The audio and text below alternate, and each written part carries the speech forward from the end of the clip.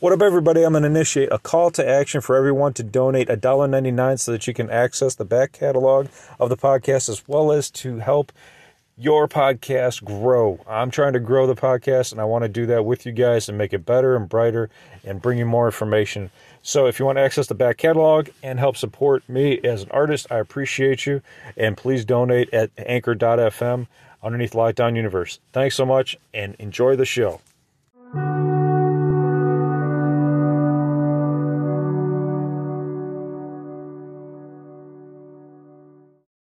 What up, what up, what up? Welcome back to Lockdown Universe, home of the bizarre, peculiar, and unheard of stories of UFO, legend, and lore. Welcome back, welcome back. Happy to be back. Hopefully you guys are doing well and taking care of yourselves. So today, I'm following up on my previous podcast about Emery Smith's dive into the deep underground military bases where he worked and assisted aliens in laboratory environments. So, in a lot of different aspects, Emery Smith is very fascinating, okay? He's worked in Sandia Labs, Los Alamos Labs. He's worked in underground military bases, top secret, high-tech, alien tech bases. Now, what's interesting is, as I alluded to in the last podcast, he stated that in these deep underground military bases, that there are different levels where different alien species are allowed. It's based on their need to know. So if they need to know some information, they'll be allowed on a certain level. Okay? A lot of these bases have multi-levels underground. Sometimes they can have up to 30 to 50 different levels. Okay? We've heard of Nightmare Hall, right, in New Mexico, where they've been creating different entities, and these entities are screaming in pain and agony, and that's why they call it Nightmare Hall, because they're doing DNA manipulation, and that's on the 8th floor of that base. But in Emery's case, I don't believe he worked in that base, and that one's in Dulce. The one that he worked in is in New Mexico as well, Sandia Labs and a few others. So in his base, he talks about the need for different floors to have different heights, different widths, and different dimensions in their structure and integrity so that they can have different species maneuver about these levels. So different species have different requirements, right? Some are 8 feet, some are 13 feet. Most are slender. However, some are very thick and wide. And in the case of Emery, he talks about a species that's a very ancient species that is working on historical and spiritual ideations and problems that we have to face and that we are working on together in a think tank. Okay, now think about this just for a second. This is just one idea, right? Is that how can we make society not crumble when we find out about extraterrestrials and it's announced from the government? How does the government not lose its power over the people and its authority from its very highest point with the presidency all the way down through Congress, all the way down through police officers, right? Because this entire time we've been lied to from the very top all the way down to the very bottom, with governors and mayors lying to us. Just look at Fife Symington, who lied about his knowledge of the Phoenix Lights in 1997. I mean, all these different people who are authority figures will be basically having their authority ripped away when the truth comes out. And so that might be just one of the many problems that I just have an idea that, that they might be working on. Nonetheless, let's get into who and what they are. So Emery stated that they are a very tall, but also very strange looking species that's working on these problems with human scientists and theologians and things like this. This species looks like a pterodactyl with a very long, elongated head and very elongated, nose type, full face being pulled forward. So what I imagine in his description is, remember in Beetlejuice when Alec Baldwin and Gina Davis were pulling their faces out for their caseworker, trying to look scary, and Tim Burton did a fantastic job on the claymation for that. Well, that's exactly what I imagine these things looking like. They have their heads just pulled out in very extreme fashion, just like a pterodactyl would have. And Emery states that these things do look like pterodactyls with wings and are tall, but they are bipedal and walk on 2 feet. But they require so much area to maneuver around in that they required their own level to have access to tools, access to facilities and things and places to sleep and things like this. But the head, just the head alone, is 3 to 4 feet, long. So imagine that for a second. You needing to walk around an entity like that. That entity needs a lot of space to maneuver around in. So what we're used to as humans of having, we can maneuver around and kind of, wedge ourselves in between other humans if necessary. These guys can't because they have these humongous heads, they have huge wings, and they got to maneuver around other people and their own species as well. So it's fascinating that these bases require these kinds of facilities to basically allow these different species to walk around. So now that we've kind of narrowed down the species itself, Emery stated it is a very ancient species. He wasn't aware of where they were from, whether they were terrestrial, and have evolved from pterodactyls, or if they were extraterrestrial. My idea is that they are extraterrestrial because during the war that eliminated the dinosaurs, the only lizard-like creatures that survived were able to go underground. So unless this species is an inner Earth species, from many different species are inner Earth species, unless it's an inner Earth species, it has to be extraterrestrial in my opinion, just because that war eliminated the capability of any species to survive on the surface of the planet due to the massive explosion in Chicxulub. So here we have this very, very interesting species that, has a humongous head, 3 to 4 feet. That's enormous brain capacity as well, right? When you think about brain capacity on our planet, we have large brains, but dolphins have basically a double brain system. They have kind of like a Y brain instead of just a mass brain. They have two brains that kind of connect together, almost like a heart looks like. And so in brain capacity, a 3 to 4 foot long head would have a humongous brain capacity. So these guys would be able to have the capability of growing their brain over time, understanding problems, understanding how to solve complex spiritual issues, complex historical issues. And we know that the government has the capability to do time travel. We've heard stories from Andrew Basiago. He talked about even one of our presidents being part of that program with him, and other individuals who have talked about working on like the Philadelphia experiment and then experiments after that, the Montauk chair, and other experiments of time travel. So wouldn't it be interesting if this species, this pterodactyl-like species, who was reported by Emery Smith to be working on historical problems, and then utilizing our time travel capabilities to go back and fix those problems? Wouldn't that be fascinating? Because let's face it, if we have time travel and we can go back and fix some problems, maybe we can solve some of the problems that we were facing now, right? With the warmth that the Earth is facing, the global warming, and our pollution and things like that.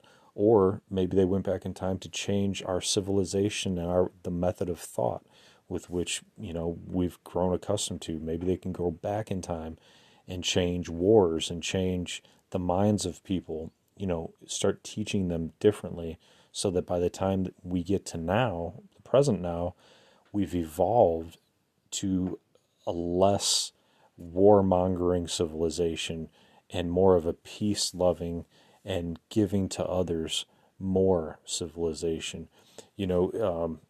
Many of the great Philosophers and many of the alien abductees that have come back have stated that we need to become a more than 51% giving to others society in order to ascend and become more spiritually enlightened, closer to what would be required by the Galactic Federation to have a seat at their table.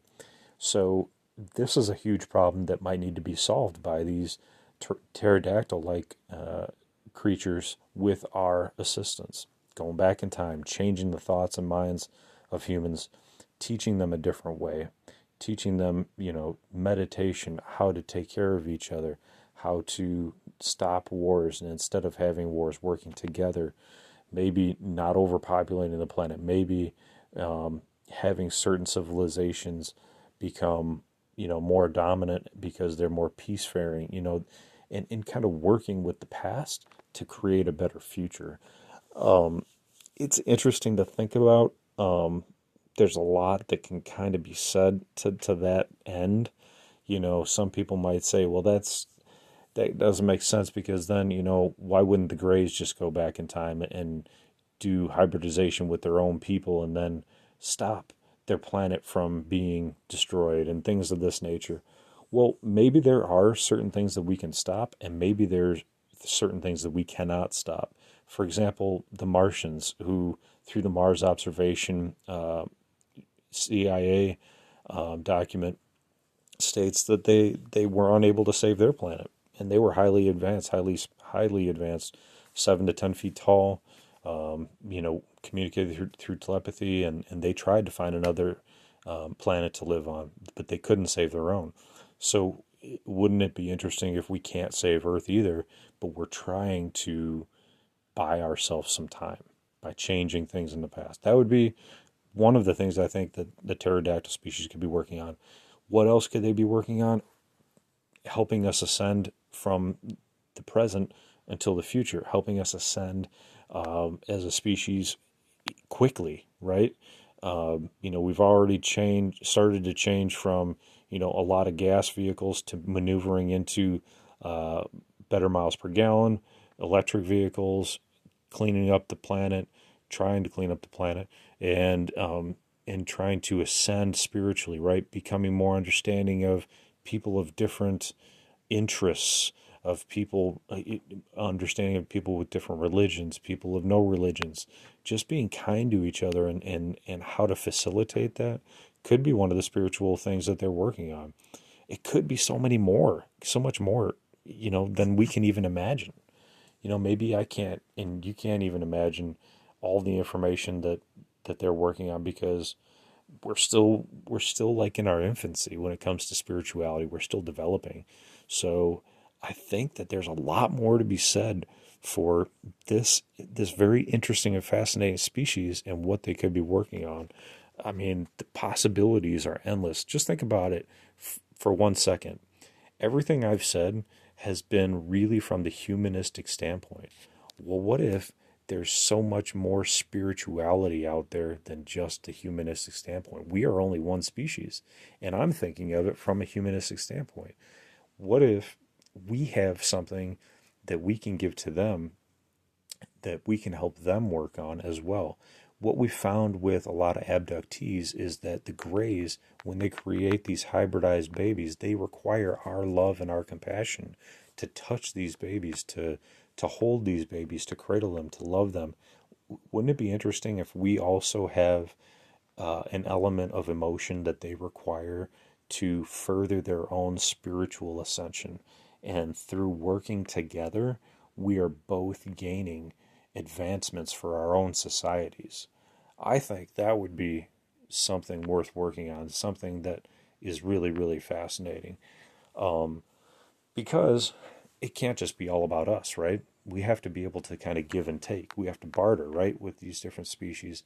They're not just going to come down and save us. We have to save ourselves too. So we have to kind of give and trade. And it seems like, in a lot of cases, we have something to give. We have emotions to give and love to give.